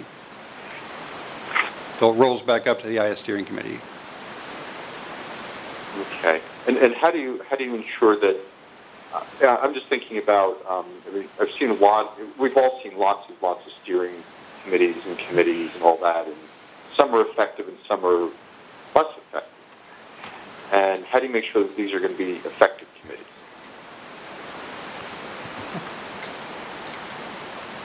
That's a really good question. Can I bring that answer back to you next time? Sure. Absolutely. Yeah, I'll talk with Leidos about that and see if they've got any experience in measuring effectiveness of the steering committee processes and where they've seen them be very effective and what has caused them to not be very effective. And then we can measure ourselves. Get some, see if you can get some examples of, good, well-run, advisory committees like you're putting together here, and what are some best practices. If you can build those in from the beginning, something like that. Yeah, I guess just off my head thinking about it, right, if we see where there's projects or activities being initiated outside of the IS steering committee, then it would not be a very effective committee because the intent is that everything comes through that committee for prioritization and buy-in from the rest of the leadership team that says those are the things we're going to be working on. So if we see things happening outside that process. Go figure it out. All right. No worries. Thanks.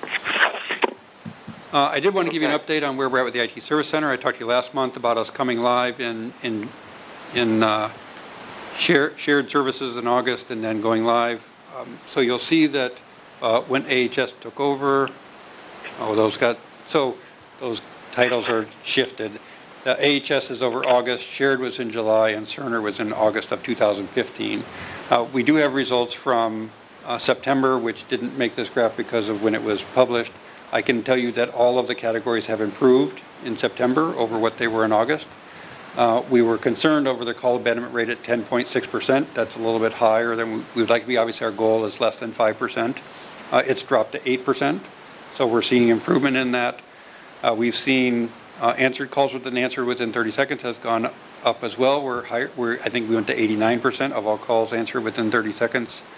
Ticket closed by the service centers almost doubled. I think we're at 45% of all calls being answered and resolved by the service center, which is a tremendous improvement over what we had when Cerner was in charge, because they didn't even measure it, because they measured it as it was closed when they created a ticket. They called that closed. So they closed like 99.8% of all tickets. I thought, well, why didn't you close the other 0.2% if you're all you do is create a ticket?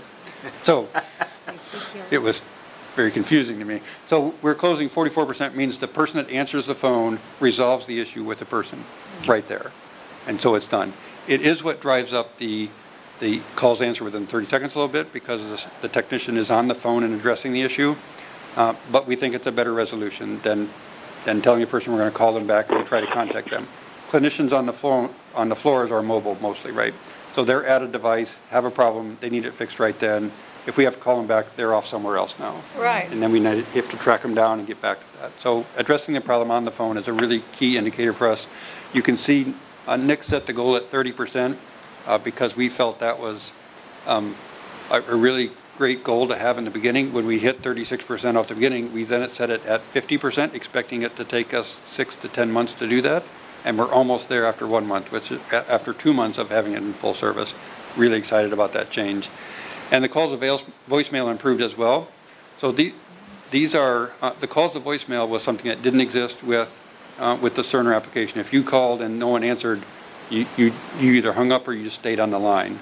So we have the option, when the person calls, they can push a button and say, I want to leave a voicemail message. Are you collecting the repetitive from the same people calls? Yeah, so what this system allows us to do is when it's recorded, we document who made the call, who left the voicemail, who created a ticket, because we have an email creation as well that didn't exist before. Either people can send an email, just send an email to the IS Service Center and it creates a ticket. And so we capture who does that. Yeah, and then so we those can people see who's just calling. need some kind of in-depth training for, right. Yeah, okay. Yeah. And so we're really happy with our results so far. Improved good. over the next month, and we expect it to continually improve. And we think this is another win on bringing a service inside that was outsourced previously, and running 7x24, 365 with the Service Center. Great. Congratulations. Thank you. Okay. All right. Looks like we're almost back on schedule.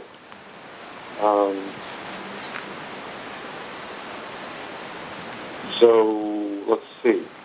We're going to hear from Ishwari. And I'll try and keep us on schedule as well. If you all recall, we were at this meeting last month, and we had rolled out the structure for finance, and under that, a big component that's under my area is integrating the two departments, one being strategy and business development, the other being budgeting and finance. I'll just provide a quick report on where we are to date, or rather between the last month and this month, our progress on some of our activities. Really, three different areas. One is just bringing these two departments together, how our structure and process is integrating, and how we're building a foundation. So towards that, we are working now to understand our workflows. We are working to bring our team members up to speed and sharing our work processes. Our goal is to become a high-performing team. To do that, we have a retreat set up with our own internal staff this Friday to go through the whole process of what is the bolus of work, how we would do that, what is our current state, how do we get better, what are the systems, and what do we need in place so we can all be performing at that level. That's the component about building our foundation. We unfortunately also have a few vacancies we're looking to fill, and we have the exciting news is we have several internal candidates who are interested, and we would be advancing them through the process of our interviews. The other two areas are business planning and budgeting, so I'll provide a brief sort of report on where we are with both. For the business planning area, we've developed a template which we're socializing as well as a process. I think I walked you all through the process we are intending to use. We are using GI as an example, or as the first business plan that's getting off the gate, and we're in the process of working to develop that business plan, and we hope to have this to the committee sometime in the near future. We are also working on some other business plans. You'll see the rehab move, the requirements for the seismic requirements requiring us to move from Fairmont to San Leandro. That's a business plan also we are working to develop. In the area of budgeting, I'll speak and then I'll have David comment on anything that I've omitted to add. We've set up a process to review our departmental budgets, variances, new requests, and so on and so forth through several venues. A couple of them are the Variance Committee and the Budget Oversight Committee. This is an important function because, as you know, we've moved to a rolling budget process. So we hope to have this happen all year. Right. We've had a meeting or two of the Budget Oversight Committee and a meeting of the Variance Committee. So we are being intentional about who from the SBUs are representing. So the membership of that meeting is important. We are learning through that. The exciting opportunity for us is working with Luis and then with finance to bring the operational leadership now, and then having the finance support to really drive some changes and some system opportunities we're finding through our variance reports and or through the budget oversight, and then affecting that through our processes, through the ELT, to have meaningful discussions that are important to keep us intact and also for any improvements that we intend to make. So that's all I have. David, would you like to add anything? Yeah, I think just getting the strategy, finance, operations all together in that, working having that feedback loop continuous is just so critical to be doing this. There's just no way otherwise that you could do strategies off on one side and finances off on the other. So, yeah. Okay. No comment. Thank you. Yeah, Okay. I'll save that question for later. Thank you, Ishwari. Mr. Cox, you're going to tell us all about capitation. Yes. While our presenter is coming up, I'm going to introduce him. Michael Skolnick is currently serving as our interim director of managed care contracting. Our permanent director is on maternity leave.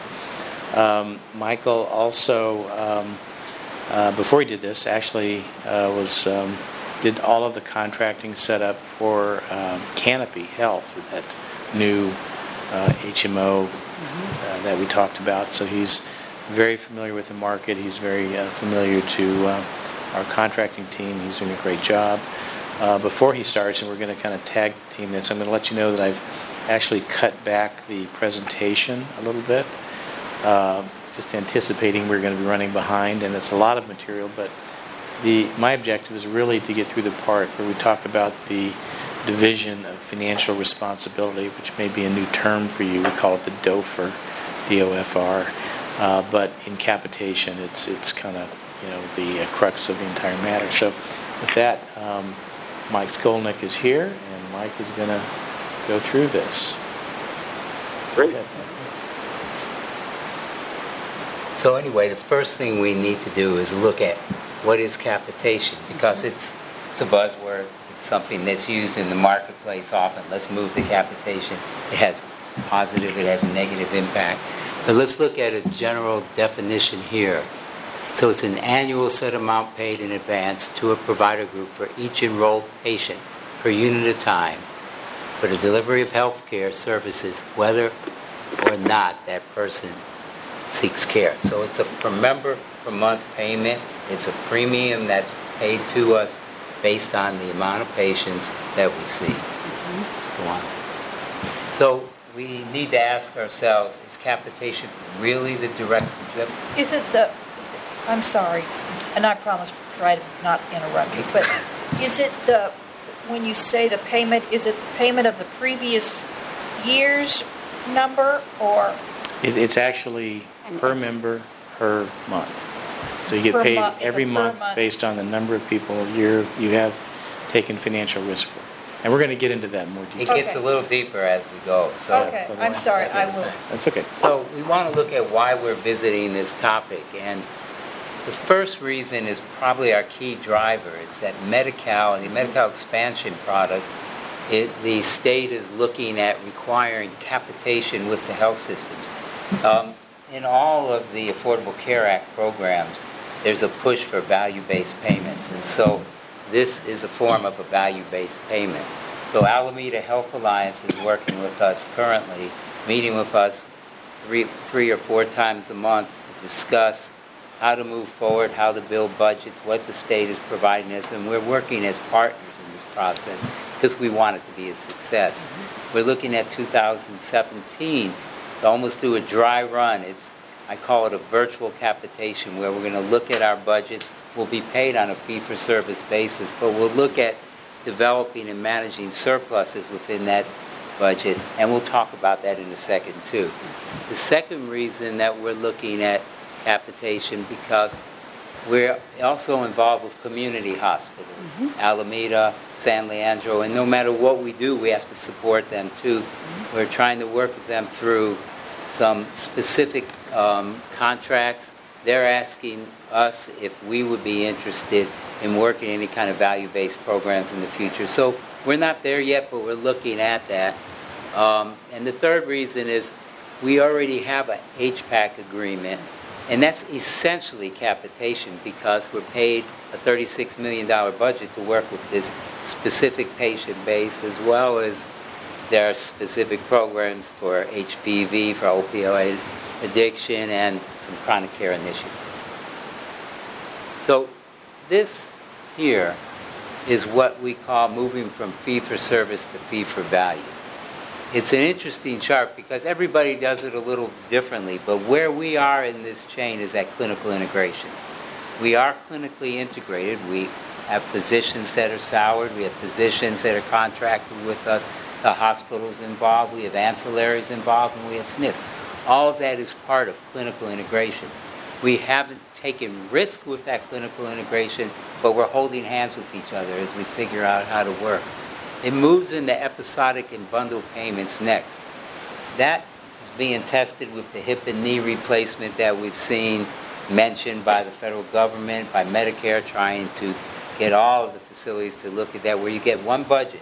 That one budget covers everything from home health care to ancillary services to outpatient services. The anesthesiologist is part of that. It's a single payment, but we're still paying internally on a fee-for-service basis for that. So we're not really using a capitated mentality with the episodic and bundled payment. Some companies are using it differently, but for us, it fits at this point in the continuum. Then there's shared savings, and I just mentioned shared savings, and that's what we're working on with Alameda Health, with Alameda Alliance for Health. We're going to do some type of 50-50 share on the front end with no downside. Next, as we start to get a little more sophisticated, we're going to be asking for more surplus to get a larger percentage, but we're also going to have to take some downside as we think that through. So it could be that we take 70% of the surplus, the plan takes 30%, they cover a little less, we cover a little more. It all depends on where it goes. You're asking whom? I'm missing the whom part. Alameda Alliance for Health, Alliance, or HealthNet, or whoever the health plan is, whoever the payer. It could be Medicare in the future. Okay, I'm sorry, I didn't understand that. Okay. And then shared savings, and then we go to full capitation, where we're actually getting a percentage of premium from the plan. Normally, you don't take a percentage of premium unless you can manage that percentage of premium. Right. And there's certain components that go with it that we'll talk about next. And then there's the sky's the limit. If we get to the point where we're so good in capitation, we might decide to become a Medi-Cal plan or a Medicare plan. That's way ahead, but you have to think that way. Unlikely. It's very unlikely. But we have partners who have those licenses already. Okay, that's fine. So we can look at some of the advantages and some of the weaknesses. Let's begin with the weaknesses on capitation and go through them very quickly. It says it can restrict patients' choice. Well, in the past... Trauma team to the ER, level 2, ETA, 5 minutes. Trauma team to the ER, level 2 trauma, ETA, 5 minutes. In the past, in the 90s, we found that patients were complaining about choice. Capitation now puts the patient at the center of the care, and they choose the team they're working with. So they'll be working with the team if they choose us, because this is where they want to work, and they also know it gives them a chance to work in a more cost-effective and value-based environment. So that's overcome. It could lead to stinting on care. With the new systems, and we'll talk about those, that prevents that from happening, and we have good case management and the infrastructure to support that from ever happening. Practices or physicians may have incentives to only take healthier patients. Well, with the way we negotiate capitation, there's a acuity index attached to each patient. So in some cases, it makes more sense to take a sicker patient than a healthier patient, because you could do better if you manage that patient more effectively and you keep them out of the hospital. Because the premium accounts for that hospital stay, but if we manage it well, there's a surplus that's in place. And then it's hard to evaluate clinicians' performance. We're working with a company that we've contracted with who will be doing a lot of the information integration, and they will be managing and reviewing the population health. They'll be doing the aggregation of the data. They'll help with the stratification. They'll help us work on the case management piece, and then it'll help with the patient engagement so physicians can be more involved. So that'll be overcome. And it says it can encourage a doctor or practice to take on too many patients because you're getting paid on a per member per month basis. We don't have that issue here because we're dealing with care centers. We wish we could take on more patients right now because we want to increase access, not lower access. The advantages, it encourages clinicians to limit unnecessary medical services that raise costs without adding value. You want to do it right the first time because economically we're all aligned in this system. Secondly, it makes it easier for providers to use things like telemed. You're not limited on what you can do. We make those determinations. Costs are more predictable, and it's simpler for us to administer. I was putting this up here real quickly to show you. I was doing some research to see where is capitation measured the best. There's 2 health systems in Utah, of all places. One is Intermountain Health. The other is University of Utah. They both do it quite well. In their programs, it shows you, if you look at that line, you have the expected total costs on the top, and you can see where it says targeted costs. So they made their targets on where they would be, and those are actual. And those actual costs are the differentiating factor. It's the money that's saved as a result of performing well. The real way to save money, and the way you think this through, is readmits. So you don't want your COPD patients coming into the office with a readmit.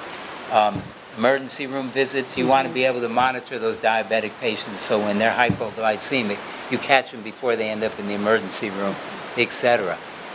Because they did so well in this, and this is why I'm really excited about working with David on this, it gives us a chance to build more.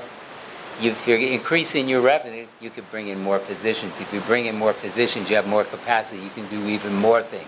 So it gave them a chance for primary care clinic development, etc.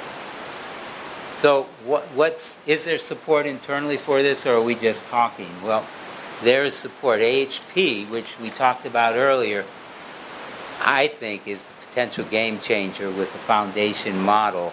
So where an organization can work collaboratively with the plans, with the hospital, and the patients as the future base for providers in helping us integrate this system more effectively and putting the care of the patient alongside the doctor in the center.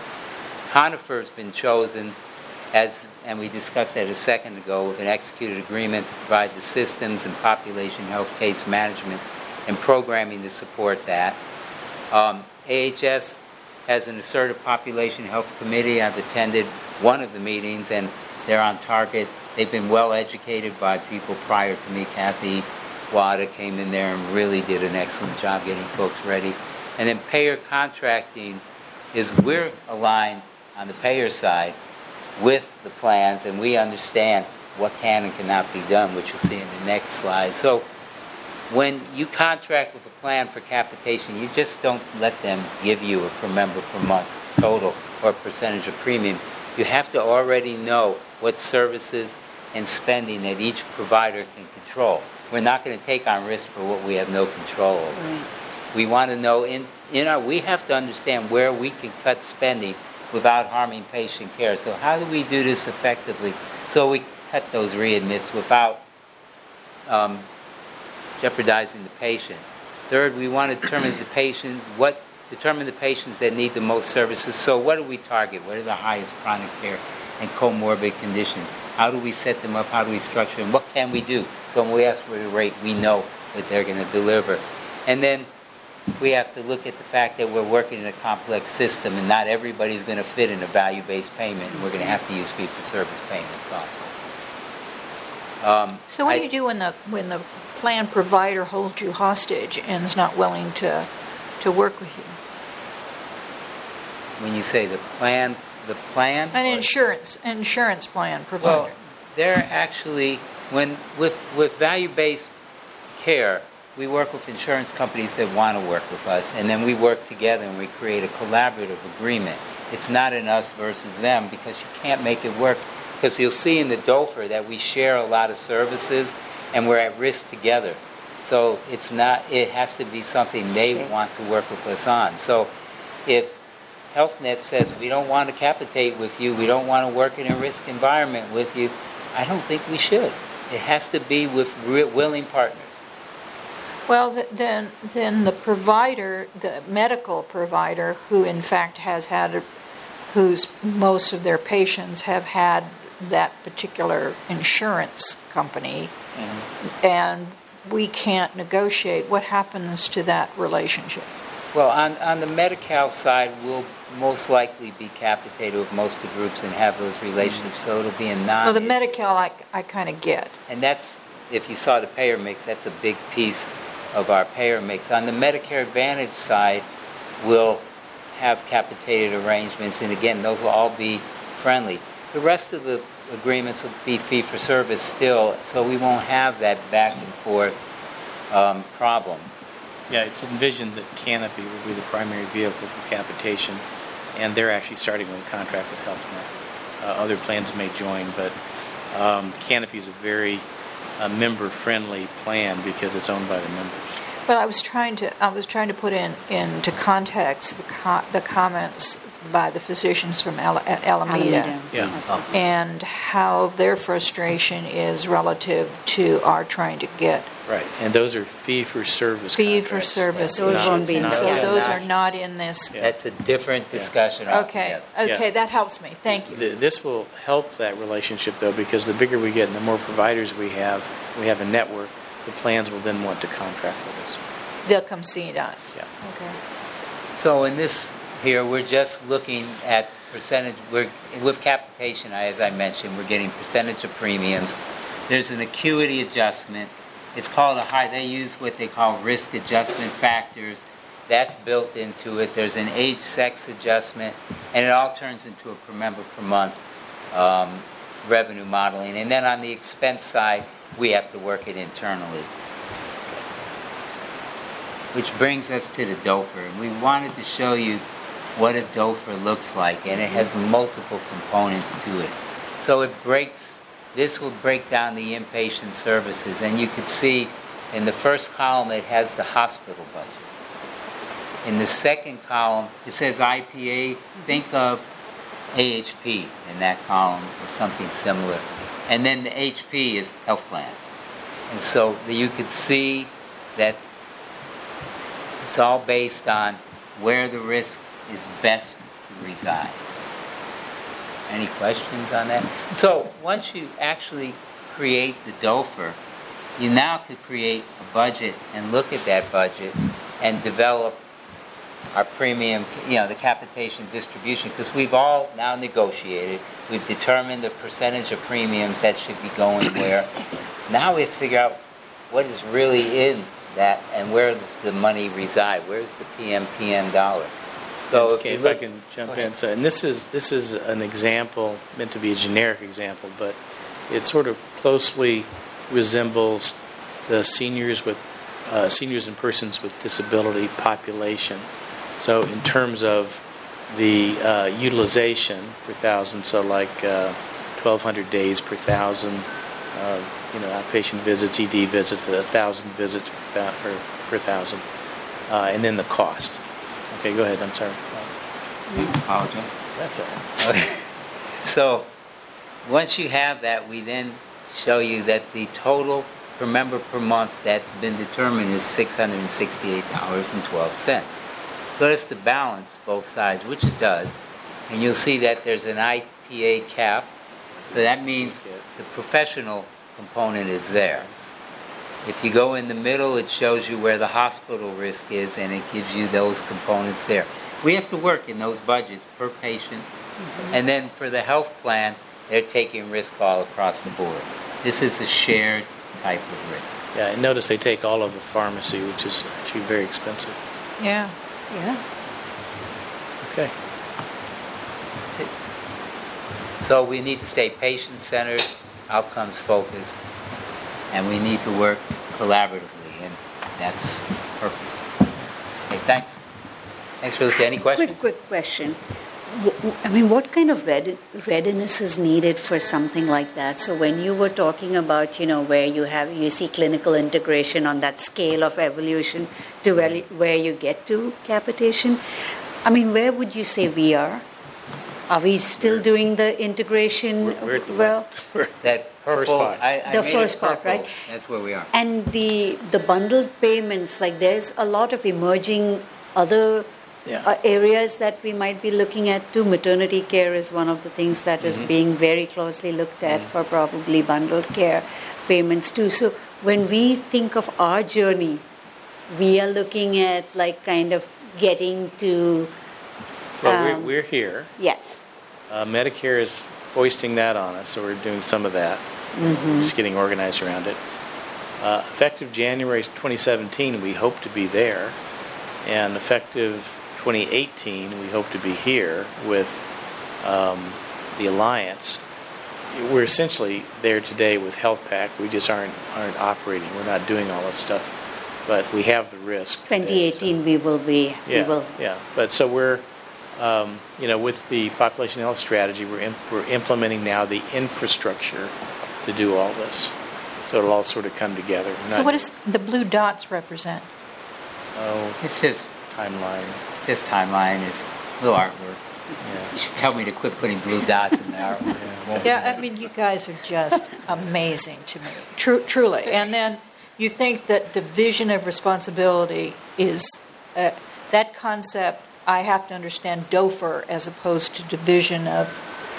Yeah, That's what it is. yeah. It is Dofer. the same It's the thing. same. I know. Why do I have to learn DOFR and when you can just say division of financial responsibility and I get it? Oh, you say sorry. That's So you healthcare. just do all Welcome these. to healthcare. Nice And to no, meet you. Everything is acronyms. I know. I understand that. So while we are working on the clinical integration, the data aggregation part is happening as well, like right now with HealthPAC and all of those Yes. too. So we are moving those balls Yes. forward. Yeah. Okay. All right. Thank you. Thanks. Thank you, Michael. Okay. Appreciate your time. Okay, Jim, we're up to the planning calendar. And I've inserted the document from the package, and the thing to note are some of the, as Ishwari mentioned, we have some business and strategic planning issues teed up in the future. We're hoping to bring in this GI service plan. I can't quite read these.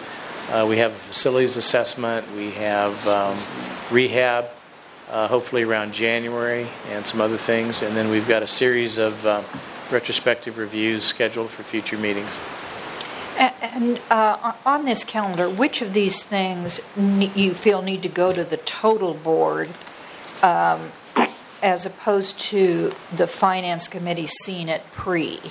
So, so that there's not... Well, I mean, certainly the rehab relocation is going to be a very big deal. That will have to go to the total board. Yeah. And so, what is the advantage of taking it here first, David? Generally, the finance committee gets a chance to, scrub it in more detail. The board may not have the time to get into the level of detail that you would want to, but it's a judgment call whether you go to the full board. Well, these are your calls too, and so I'm just trying to understand so that in both places you're not. Yeah. That we know that there's going to be some in-depth conversation and where the substance is going to be the most helpful for the administration. Is the substance of the conversation more helpful at when you have these big things at a board meeting or at a finance meeting, and then you just do a cursory review at a board meeting? That's a judgment call. I mean, I personally, with rehab, it's so important, I'd probably do both. Okay. All right. Well, I guess that's management call. Okay. Yeah. And it actually benefits management because we get a first look at what the concerns are, and it gives us time to respond to them. Well, it helps slow learners hear it twice. So. There you go. Okay. All right. I think there's some real value to, even if it's the same content, doing it twice, and I think there's real value in getting, some of the board's, viewpoints and concerns out on the table, and it also helps management focus earlier in getting a complete package together. Okay. I think there's real value there. Okay, I think we're through it, Jim. We have a closed session. Well, that is fabulous. So we're going to have a closed session. I think it'll be fairly quick. To discuss. Oh, I'm sorry. Potential litigation. I guess we're going to. Hey, Jim. I think there may be do the public comment at the end of this. Yeah, we do have some public comment. We have Joe Rose. Okay. Well, would it make sense to do the public comment now? Well, I think so. Yes. Then why don't we take public comment now, and if anyone else, and if there's any public comment after we come out of the closed session, then we can take that as well. So let's hear from our friend Joe Rose from NAMI. Thank you, Chairperson Luganani. I was out of order here in that we're supposed to come in after the closed session, but this is fine, I guess. So first of all, what I want to do is to thank the Board of Trustees here for moving forward on the Mentors on Discharge contract. I think that's going to be a big boon in terms of reducing rehospitalizations at John George. We've been struggling along with a small contract with Kaiser, and thankfully they've been able to keep us going. But now I think that we can make a real difference at John George, so thank you for that. However, there are some gaps in that contract, in that the contract only allows us to provide service to people that have government insurance. So anybody that has a private insurance, we're not allowed to get reimbursed for that. So from my standpoint, every bed counts. So we're in a process now of trying to get other funding streams which will close those gaps so that we can provide service to everybody coming out of John George, irrespective of what kind of insurance they have or don't have. So that's one thing. And so what we're doing on October 22nd, I did a handout there. October 22nd is National Make a Difference Day. So we are having two events on National Make a Difference Day. One, we're having a walk in the morning, which I'm not asking you to attend to that one, but it's at Lake Elizabeth in Fremont. But secondly, there is a gala event that we're going to be having in the evening. It's going to be in in Hayward. And I'm looking forward to a good attendance there. We're going to, first of all, talk about why NAMI got started in the first place. How come we even came into existence? And then we're going to celebrate our successes, what successes we've had over the years, and then based on the funding we need to go forward, what are we going to fund in the future to expand our programs. So I want to invite everybody to the gala. Hope to see you there. Thank you ever so much for your support on the Mentor and Discharge program. Thank you, Mr. Rose. Okay. Thank you, Joe, and thank you for your tireless efforts for those who live with mental health concerns every day. All right. Let us then adjourn into closed session, and we will come out at the end of that to make a report. Mike, would you like to make the report from the closed session? Okay, so I'll just report that the committee met in closed session. They did not take any action, and that is the end of the closed session report. Okay. Any further public comment? None received. Awesome. Okay. Any further trustee comment? No. Oh, thank you. Well, meeting adjourned. Thank you, everybody. This has been great.